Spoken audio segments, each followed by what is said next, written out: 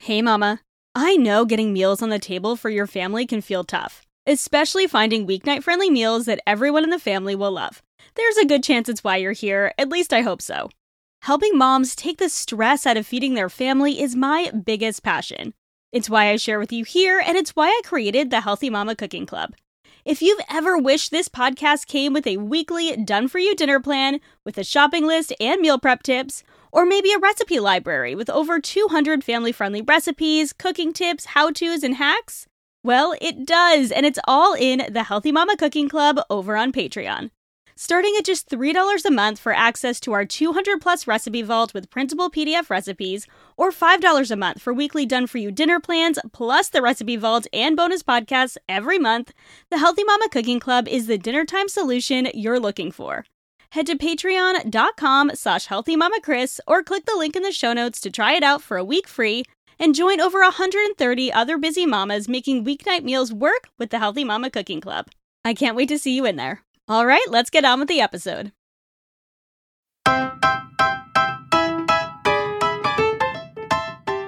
Does cooking feel like a struggle more often than you want to admit? Do school lunches get boring after the third week, and even cereal for breakfast sometimes feels like too much effort? Let alone feeding yourself and your family meals with vegetables they'll actually eat? If you're a busy mama like me, you can probably relate. I'm Chris Dovniak, and welcome to my Healthy Mama Kitchen. I'm a trained chef, culinary nutritionist, and mama of two, and I'm here to guide you in making healthy eating easy and accessible by simplifying your meal plan, demystifying meal prep, taking the stress out of weeknight dinners, and helping you learn to cook your family delicious, nutrient-dense meals along the way without spending hours in the kitchen or thousands of dollars a month at Whole Foods. In this podcast, I'm here to share my best tips, tools, and hacks for your real-life Healthy Mama kitchen with a side of humor and sometimes a little bit of spice. So grab your favorite apron and let's get cooking. Hey friends, welcome back to an extra special episode of the Healthy Mama Kitchen podcast because it is episode 300. Okay, I'll admit, the Healthy Mama Kitchen podcast is kind of new. We're really only halfway through the first season of the Healthy Mama Kitchen podcast, but the Healthy Mama Kitchen podcast was the Healthy Balanced Mama podcast, and it's been around for over 3 years, which means we have racked up 300 episodes of the podcast. If you want to hear more about my story and how we got to this point of the Healthy Mama Kitchen podcast, you can listen to the first episode of season 5. I'll link that in the show notes, but I initially started this podcast for moms, just like the current podcast is for moms, to encourage them to find more balance when it comes to healthy living. And we're doing the same thing now, we're just doing it more geared towards cooking. Somewhere along the line last year, I decided, actually really in the end of 2020, I decided I wanted to bring more of my skills and my advice and my expertise as a professional chef to the podcast to share with you my best tips, tools, and hacks for meal planning and meal prep and cooking when it comes to feeding our families. So we've shifted things a lot over the last year and a half, but nevertheless, the podcast has still been around for 300 episodes, which is a huge milestone. So I wanted to do something to celebrate this huge milestone. I'm not quite at the point where I'm having guests come on again, just because I really wanted to get this podcast up and running and be the voice of this podcast for a while before I bring in some intermittent guests. So I didn't know what I wanted to do for episode 300, and ultimately I decided I was going to take it to Instagram and ask all of you what you wanted. I got a ton of great responses, and I will be using these suggestions from those responses to create episodes later on in this season and in next season. But ultimately, the biggest suggestions I got were Q&As. You either wanted to ask me anything or do a topical Q&A, and I got a great suggestion from someone who was curious about recipe creation and recipe development. So I spoke to her over DMs a little bit, and I was like, you know what? I'm curious how many other people are curious about this, because I've gotten asked questions about this from people on Instagram before. It's not like I get questions about this every day or every week or even every month, but I was like, who is curious about recipe creation and recipe development? And so many of you said you were. Like over 100 of you said that you were. Most of the people who actually voted on the poll. It was like 87% were like, yes, I want to learn about the ins and outs of recipe creation. So I decided I was going to combine this idea of a Q&A and recipe creation and ask you guys, what do you want to know about creating recipes? And I got a whole bunch of questions. I think I got 8 or 9 questions, which is a good amount of questions. Yeah, I got 9 questions, and I'm going to combine 2 of them together. And so today I am going to take this time, celebrate episode 300 with a very special Q&A, sharing with you how I go through the recipe development process. Now, if you are not a recipe developer, a recipe creator, and you're like, I don't know if this is going to be my jam, if you are someone who wants to learn more about creating more flavors in the kitchen, bringing more flavors to your food, maybe riffing off of other people's recipes and making them your own, or creating your own recipes for your family in your kitchen, this episode is still for you. Or maybe you're just curious about the recipe development process. I'm so glad you're here, and I hope you enjoy this episode. So let's go ahead and let's dive into the questions you asked about recipe creation. All right, question number 1. I got a couple questions that were similar, so I decided to combine them into one answer because my answer is essentially the same for both of them. The first is, what is your inspiration? Do you experiment first, or do you usually have a plan? And this is regarding creating recipes, of course. And the second question was, how does an idea start? Do you build from a flavor idea, a certain ingredient, or protein choice? So this is a fantastic question, and this is a question I am personally curious about for any other recipe creators, recipe developers. So personally, I am a huge planner, so I never just experiment, but I shouldn't say never, okay? Because sometimes I do experiment. This usually happens when I'm just trying to clean out the fridge and get something on the table for my family on one of our flex days that we've planned for. Or I stop at the grocery store on the way home from something we've done as a family, and I'm like, I'll just grab a few things and throw something together. And some of my best ideas have come from that. There's a tortellini sausage soup recipe that is on the blog now that was actually a recipe that I created after an unseasonably cold afternoon that we spent at a craft brewery festival. It was like a family-friendly craft brewery festival. So we went out and we went to this festival. We had a couple beers, we had some food, and I knew I needed to make us some dinner. And I didn't want something super heavy, but we were all freezing from being at this festival. So I was like, well, we've got some tortellini in the fridge. We've got some chicken sausage. I was like, oh, I've had a tortellini sausage soup before, so let's throw this together. So I threw it together, and it's become a really popular recipe. And I shared it over on Instagram as a reel as well. We've made it over and over again, and it's one of my family's favorite recipes. So sometimes it is from experimenting, but for the most part, it comes from a lot of planning. So I guess I'll say a combination. But I typically have a plan for the kinds of recipes that I want to create for different projects. And this is oftentimes based on what you all tell me over in the Healthy Mama Cooking Club or over on Instagram, or trends that I notice, the recipes that people are searching for more on Pinterest or clicking on my Pinterest or on Google, trends I see around the internet. So I'll typically go from there. I try to have my target market, so to speak, in mind when it comes to busy moms or busy working professionals who don't have a ton of time. Oftentimes like to serve larger families. They want the recipes to have a healthy element. All of my recipes, for the most part, are real food recipes. And so I kind of have that in the back of my mind. I like my recipes to be simple. I like them to not take a ton of time, depending on the recipe, or have a quicker version of a recipe that might take a long time, like an Instant Pot version of a soup or a stew. So I typically have those things swirling in my mind, and season to season, I have ideas of the type of recipes I want to create. So I might want to create several soups, a couple of stews. Maybe I want to create a roast or a one-pot meal, a sheet pan meal, a salad, or I do sometimes go off of certain proteins. Like I'm like, okay, it's been a while since I've created a seafood recipe. So maybe I'll have fish recipe on the list or seafood recipe, something like that. I like to have variety season to season in the recipes I'm creating for whatever the project might be, whether it's a blog recipe, or a reel for Instagram, or a recipe for the Healthy Mama Cooking Club, for a cookbook, for a course, something like that. So I plan for testing my recipes seasonally, and I let the ingredients and feel of the season guide my ideas. So I think if I were to answer this question in short, my inspiration comes from the seasons first and foremost. It's knowing my audience, knowing the people I'm creating recipes for, and then creating recipes based on the season.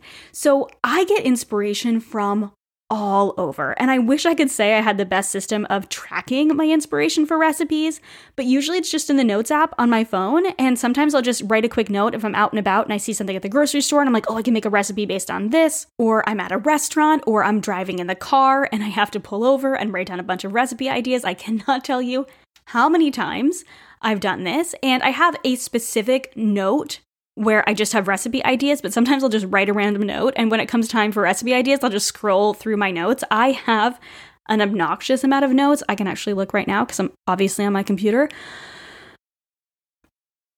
Okay, well, I have 12,000 notes. Because a lot of them are just like pesto spaghetti squash recipe. I just made that up. I don't have a recipe coming for pesto spaghetti squash. Sounds delicious. But a lot of my notes are just a quick note to myself, and I go through them and I never delete them, which is why I have 12,000 notes. However, they are organized at some point. So they'll typically get jotted down in the Notes app on my phone when I get inspiration when I'm out and about. If I'm not out and about, I have a notebook that has all of my business ideas in it, and I have an ongoing list of ideas. I will add it to that list. So I kind of keep my lists of inspiration in two different places. But like I said, my biggest source of inspiration is the season. So this is number one. So I guess this is based on a flavor idea. There are certain flavor combinations that I know I love. There are also often flavor combinations that I know I want to create recipes around that I might not have before. So the seasons are number one. Sometimes it's a flavor idea more than a specific ingredient, though, like I said, I will sometimes start with fish recipe, right? And that's how the sheet pan salmon with a rosemary walnut crust and potatoes came from. I knew I wanted to do a sheet pan recipe. I wanted it to be a fish recipe, and I wanted it to be fall flavors, and that's how that came together. And that is a Healthy Mama Cooking Club recipe, and one of my favorites I created for this fall. So seasons are number one. I also obviously get a ton of inspiration from recipes I go to. I get a ton of inspiration from recipes that I created as a personal chef, as a private chef, and the difference between those is the personal chef, I would come to their house week to week or every couple of weeks and fill their fridge or freezer with food. As a private chef, I would usually cook for parties. They're kind of the same thing. People have different definitions from each, but for things like the parties that I would cater, those are recipes that are typically not weeknight recipes, but there might be flavor profiles that I want to bring into some of my recipes or ingredient combinations. So I get a lot of inspiration from old recipes that I've created, recipes that I made in culinary school that I want to make family friendly, switch up the flavors. I also get a ton of recipes just from what is in season at the grocery store. If I see a delicata squash, I'm like, ooh, how can I incorporate that into my recipes this season now that it's in season? I also get inspired by unique flavor combinations. I know generally what goes well together, but I love to ask myself, how can I add to this a bit while still making it family friendly? You won't see a lot of really crazy unique flavor combinations on my website or in the Healthy Mama Cooking Club. Maybe a little bit different than you're used to, than maybe the recipes you've been making before. I try not to veer off too much out of the ordinary. I will in my own personal life, but I like to keep things kind of simple because I am creating recipes for families. But when it comes to overall inspiration, I love unique flavor combinations, knowing what works well together, and then just adding a little twist to it. From time to time, I will also get inspired by different cuisines and wanting to incorporate different flavors from different cuisines, like Moroccan cuisine or Thai cuisine, which is my favorite in terms of flavor profiles, Vietnamese cuisine or Indian cuisine. I'm kind of getting into Spanish cuisine now because I don't know. I love Mediterranean food, but I'm not very familiar with Spanish cuisine. I've never traveled there. And so what I'll do is, if I'm really interested in incorporating more recipes from a certain cuisine, I'll do some topical research on the cuisine.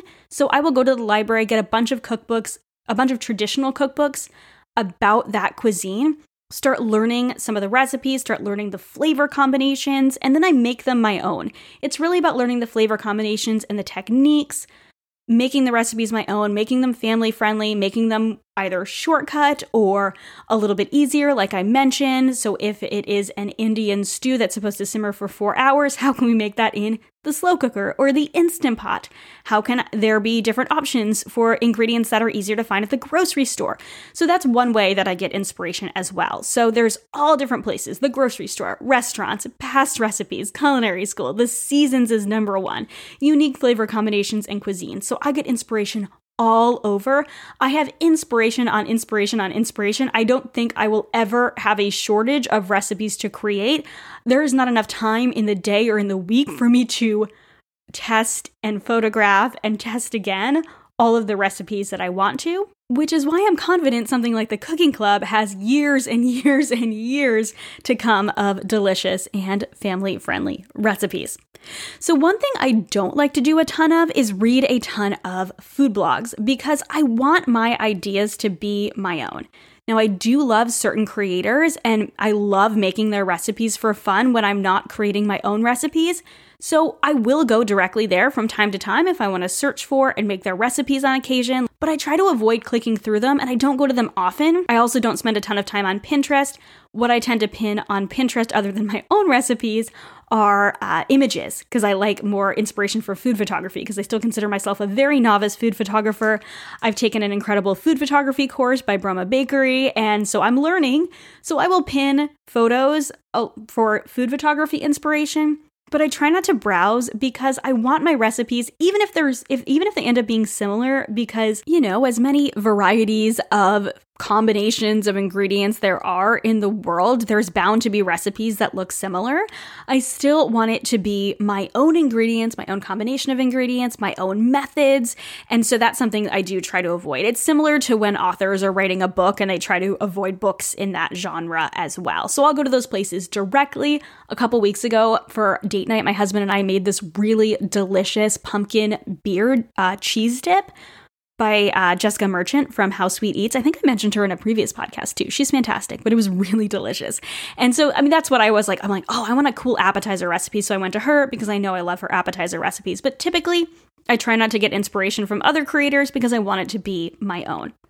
I have learned enough over the years that I know if I get an idea for a recipe, it will likely work in general. So I can pretty confidently plan for a recipe, even if it's not been executed yet. So I can put it on my list and go, okay, I'm going to test this recipe this week.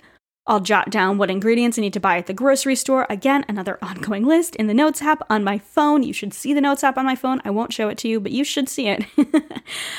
This is not to say all my recipes work the first time or even work forever. I love all of the recipes that are on my website and in the Healthy Mama Cooking Club as of now.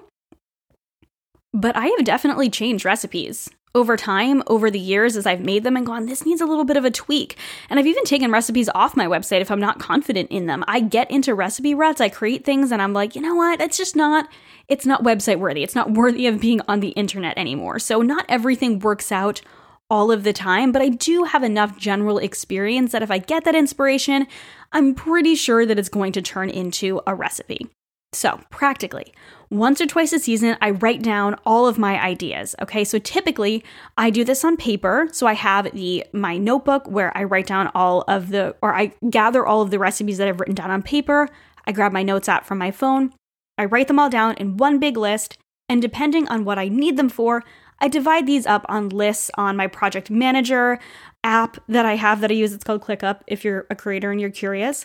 So I have different lists on there. So if it's a Healthy Mama Cooking Club recipe or it's a blog recipe, whatever it is, I kind of divide those up and then I start plugging them into my calendar to start actually creating them. So that's kind of my process. Nobody really asked about, I guess you did ask about my process. That's literally the next question is about my process. So I'm sort of starting to give you my process here, but that is essentially what I do. I have ongoing inspiration. Once or twice a season, I write down a master list and then I just divide those up and plug them into my calendar. Sometimes I get them all tested and they come out to you and sometimes I don't. And it just happens based on life, how much time I have, how often my husband is around to keep an eye on the kiddos, the weather, all of those type of factors, right? So I have a recipe notebook where I will put my idea at the top, jot down the ingredients. I have a baseline of certain ingredient amounts I'll usually start with. For a soup, for instance, it's going to be 1 onion, about a tablespoon of oil, 2 carrots, 2 celery, 2 garlic, and then I'll add from there and tweak depending on what the recipe is. Some of these things are just things I've learned over time, this much salt per this recipe or that recipe. So some of this does come from trial and error and general cooking knowledge, but that is my overall how my ideas start and kind of how they go from ideas to execution. So question number 2 is, how long does your process from inspiration to completion take? So it totally depends. Like I mentioned, the general inspiration happens over time. So sometimes it's weeks or months in advance from when I put down that master list of recipes I'd like to create that season. And then when I put it on my calendar until it's first tested is usually anywhere from 3 to 7 days. Sometimes I'll plan a full week in advance. Usually I'm planning for the next week on a Friday. That is when I do my grocery shopping, either on Fridays or Saturdays. So I will plan out what recipes I'm going to test the next week. I test anywhere from 2 to 6 recipes a week, depending on what's in the pipeline, what my season is in general of life, not season of the year, though that does kind of play in with my husband's schedule as well. But I will basically plan on a Friday, write down what I need in terms of ingredients, and then I go ahead and start testing whatever days I plan to test that week. I don't have specific days just because our schedule is so variable. So usually the first test happens 3 to 7 days before. I always photo with the first test because I want that photo done.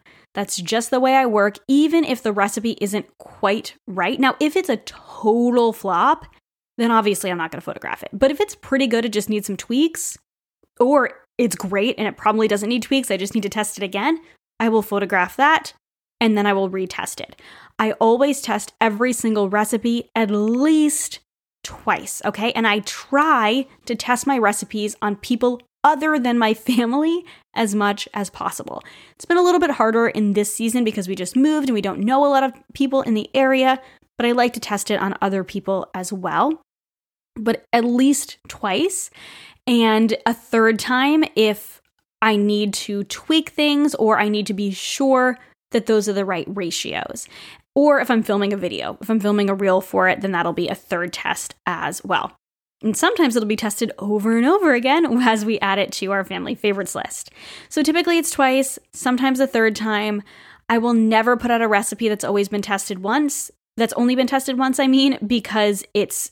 tested once, which means none of the kinks have been worked through and it hasn't been tested for efficacy. Okay, you've probably missed something if you're only testing something once. Please, if you are a new recipe creator, do not put something on the internet if you've only tested it once. So, question number 3 is totally related to this. How do you know if an attempt isn't quite right, and what are your common tweaks? Well, this one is pretty easy. If it feels off, if it tastes off, if it doesn't taste how I wanted it to taste, then I need to test it again and tweak some things. So something that is really, like, the biggest thing that I look for is if there's one ingredient or one flavor that's standing too far out. So it's the only thing you can taste. It needs balance. Or if one ingredient stands out as not tasting the way I want it to, it also needs balance. For instance, if I've made a stew and the beef doesn't taste the way I want it to, right? It needs to be seasoned better, or it needs to be seared longer. Flavors should be layered, and if it's missing a layer, so to speak, if it feels a little bit flat or it feels like one thing is standing out too much, it needs changes. Obviously, the other side of things is if it's bland, it needs something. Often it is salt, but even more often it's some sort of an acid. This is why it's so important to salt and taste as you go. Salt should bring out the flavors in the food, and each element of your food should be seasoned in some way or another. If you just dump in salt at the end, it will not have the depth of flavor you want. It will taste bland, it will taste flat, or even worse, it'll taste salty but not well seasoned. So if I've been seasoning and tasting as I go, as I usually do, and it's still missing something, it needs to be retested. Sometimes it's a little bit of an acid. Sometimes it's a different balance between flavors.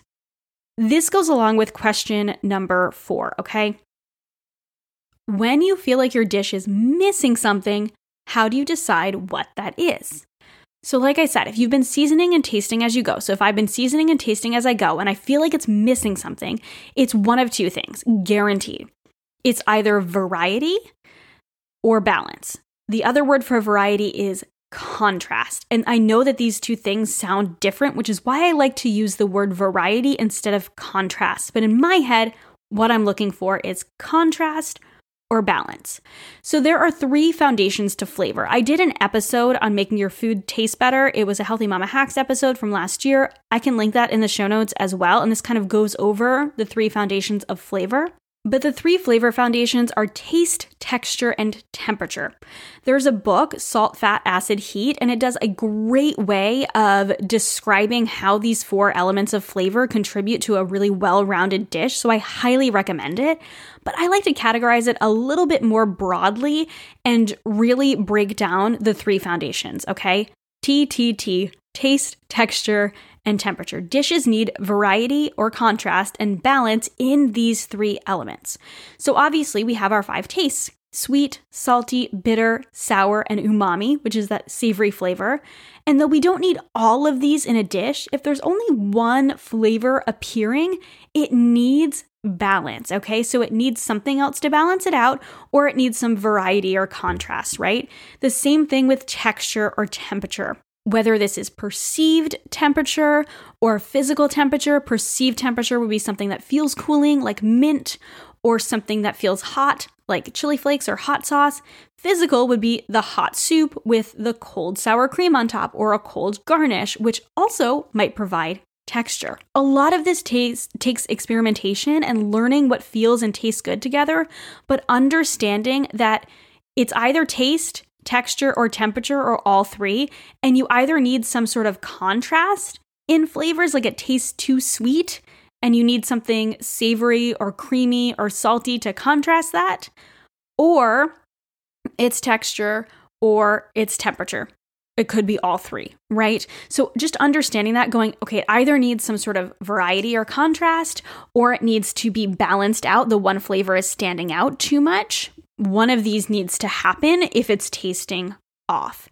I know this might sound like a lot if you're not in the culinary world right now, or you haven't started developing recipes. The more you develop recipes, the more you'll develop those instincts to go, feels a little flat, feels a little bland, it feels too sweet, it feels too spicy, it feels too salty, it feels too, and then you'll be able to understand, okay, it either needs a contrast of something on the other side of the flavor wheel, or it needs balance, it needs another flavor brought in there. Same thing with texture, same thing with temperature. So a lot of this is simply expanding your palate and learning what tastes good together. The best way you can do this is by eating. It's by trying new cuisines, trying new restaurants in your area, trying new foods from Whole Foods, the prepared food section, just trying new flavors that you're not used to and just asking yourself, why does this work together? So expanding your palate, learning what tastes good together, and understanding the foundations of flavor is super key and something that has helped me from the start. This is something that I learned in culinary school, but honestly, I've learned more from working in professional kitchens, from being a personal chef, and developing recipes on my own. A lot of this can be learned. You don't need to go to culinary school to learn it. You can learn it just by being a student of food. So learning what ingredients go together as main flavor components in different cuisines is also a really great way to learn from this as well. For instance, think about these spices in Indian cuisine. They're really rich, oftentimes savory, and oftentimes spicy as well, earthy. Think of those different flavors that you get from Indian spices. Now, Indian cuisine does a really good job of pairing spices in their curries and their braised dishes with, especially if they're spicy, with either a cream, which balances that spiciness out, a chutney, which adds that sweetness, right? So also balances that out, or a yogurt sauce or something like that, like a raita, which brings that cooling element, which adds that contrast. Okay, so do you see where there's those elements of balance and that element of contrast? Same thing with Thai food. Thai chilies and curry paste are balanced with coconut milk, with lime juice. The hot dishes are oftentimes topped with fresh basil and fresh mango, which have those cooling elements. Fish sauce is added to sweet dishes for umami flavor. Okay, so see where that variety or contrast and that balance is happening within those cuisines. So explore. Be a student of food, and this is how I have learned how to balance flavors better and how to know if my dish is missing something, what to add to it. So question number 5, how do you know when a recipe is done testing? Well, it tastes really freaking good. Okay, more importantly, it's balanced. So if it doesn't, like I mentioned, if it doesn't taste like any one ingredient is standing out more than I want it to, sometimes I want that ingredient to stand out. I want the steak to stand out if it's a steak dish, right? I don't want the sauteed onions to stand out more than the steak. I want those to work together, but I want it to be balanced, okay? I don't want it to be all steak. I want the blue cheese and sauteed onions that I have on top of there to complement the steak, right? And I want it to taste really freaking good to me and typically to at least someone else in my household. Now, my husband, he likes a lot of different foods. So there's rarely something that he doesn't really like. And if he doesn't like it, then it's definitely getting retested. My kids are also a great way of telling if it is a family-friendly dish as well, especially my little one, because my older daughter is very adventurous when it comes to food.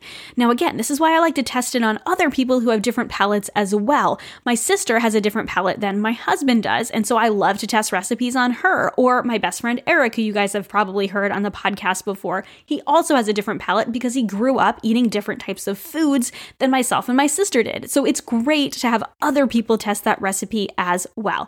One day when I write a cookbook, I will have people testing the recipes to make sure that they are good for a variety of different palates. Now, not everyone is going to love all of my recipes because not everyone likes the different types of cuisines that I make, and I totally get that, and that's okay. But I do want to know that it tastes delicious to me, it tastes balanced, and other people also enjoy it as well. The next most important thing to me, I know it's done testing, is if it's easy to replicate. This is most often in the second test, right? So the first test is just getting that general flavor from the dish. If it tastes pretty good, but it just needs some tweaking, we tweak that in the second test. I always write all of these tweaks down, of course. But what's most important in the second recipe test is that after I've written down that recipe, it's easy to replicate. I have the measurements written down and they're correct, and I've replicated the results in a way that is understandable. This process is actually something that I drew from in learning how to create a research study in college, right? You want this, the study needs to be able to be replicated. So I need to know that what I wrote down the first time, the exact same thing happens when I do that again. So that's really, really important. And that's why it can be helpful if you are writing a cookbook to have people test those recipes as well, because you might have missed something. So question number 6 is, what are your favorite recipes or cuisines to create and your least favorite? Okay, this is such an interesting question because I think that when I see a recipe creator, oftentimes I figure, well, they're just making recipes that they enjoy, right? And I enjoy, like I said, all of the recipes that I create, but I don't always create my favorite recipes because I could eat the same things over and over and over again. It might be obvious if you've been around my recipes for some time, but anything from the Mediterranean region, that's really where I first fell in love with cooking. My great-grandmother was from Syria, so anything Middle Eastern I love, and anything from the Mediterranean region, so Southern Italian, Provençal French, Greek food. I love that type of cuisine. I love creating it. I could eat it every single day. Like I said, I also love Spanish cuisine, but I'm not well versed in it, so that's something I'm learning more about. I also love fresh, traditional, and fusion Mexican food. I love utilizing lots of fresh flavors, fresh herbs, citrus, lots of spices, grilled meats, briny olives, fresh cheeses like feta and cotija. These are the foods that I would eat all day long, but my family and my community likes a larger variety. So I expand and I create more than that. I love cooking and eating Asian recipes, particularly Southeast Asian recipes, but I'm still honing in on my skills in those areas as well because I didn't grow up with that. So and obviously, maybe it's not obvious. If you're a new listener, I went to a classical French culinary school in Toronto. So I learned classical French cooking. And we did do a couple months of world cuisine where we learned different types of cuisine. We had this really cool project where, because I went to school in Toronto, we had people from all over the world who I was like the token American, but there was a lot of Canadians, but we also had people from Pakistan and somebody from Ghana and someone from Trinidad and Tobago, and I'm trying to think of other countries. There were several people in my little class that were from all different countries, and so we had one project where we had to bring in something from our favorite culture, and typically it was the culture of our family. And so I got to learn about lots of different cuisines in culinary school, but not for an extended period of time. So my background is in classical French cooking. Anything else I have learned by learning about those cuisines, eating those cuisines, traveling to those places, and enjoying those cuisines, or just practicing over and over again. So for me, those are the types of foods that I love to create, are the ones that I love to eat the very most. And I would never share with you guys a recipe that I don't like, even if someone else in my family likes it. If I don't like it, I'm not going to share it. But there are recipes that I create that I wouldn't make over and over again. So in general, I don't eat a lot of cooked tomatoes because they irritate my IBS.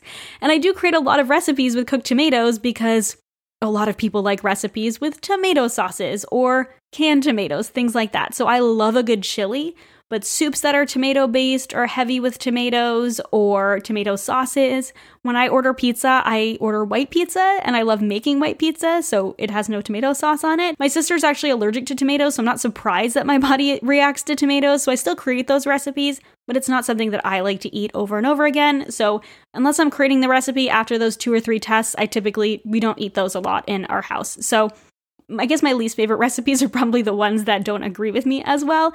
Even if they're delicious, I don't like making them over and over again.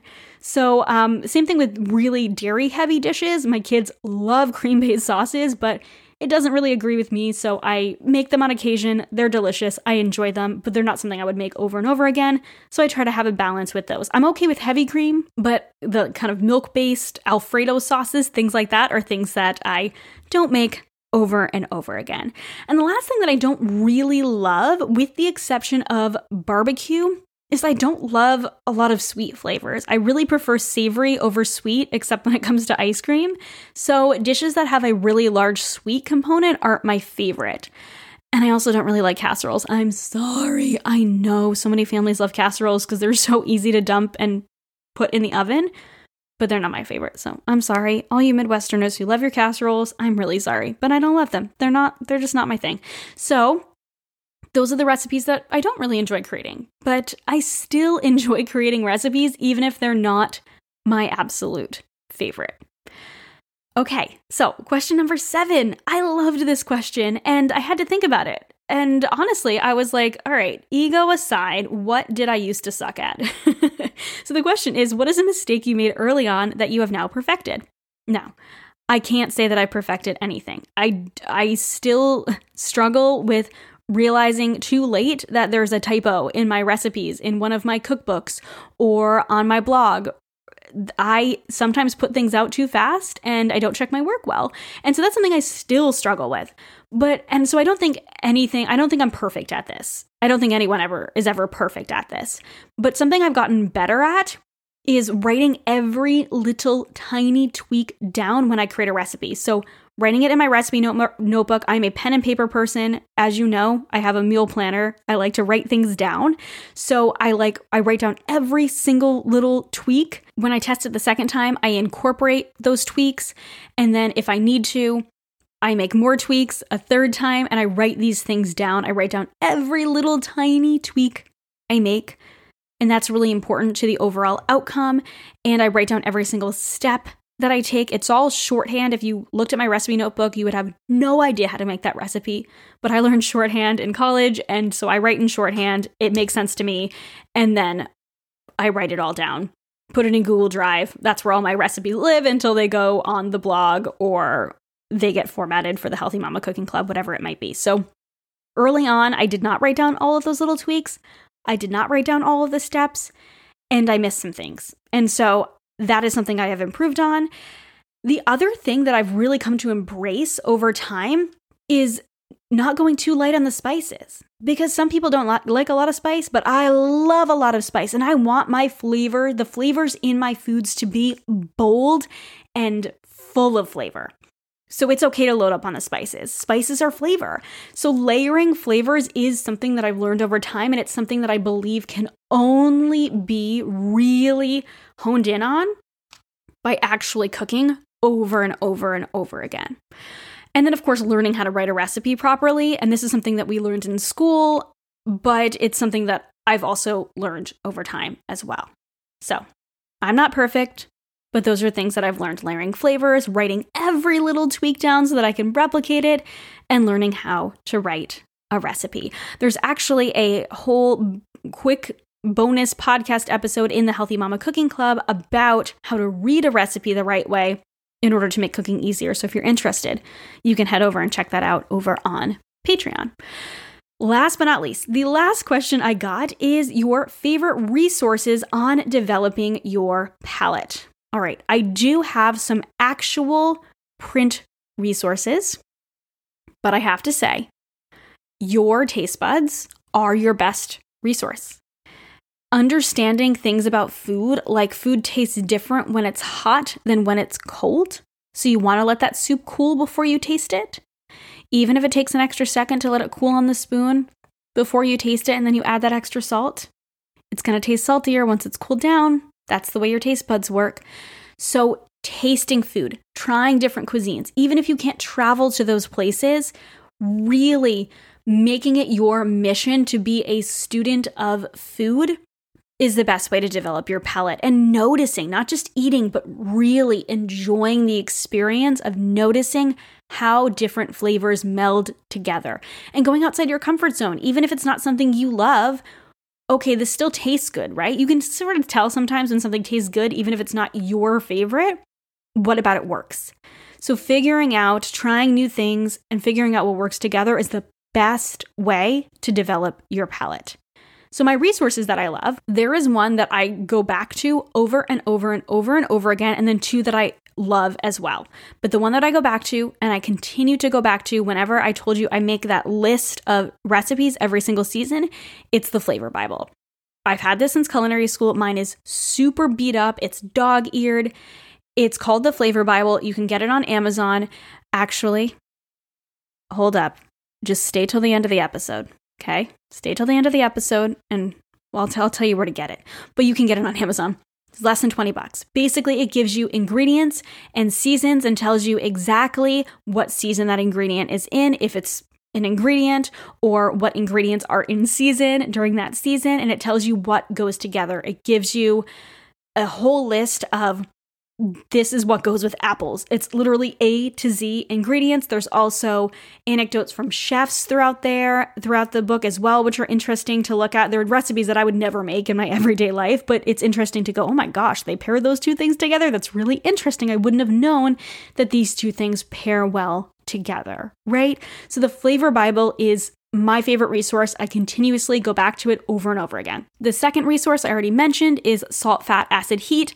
There's actually a series on Netflix as well, which is wonderful.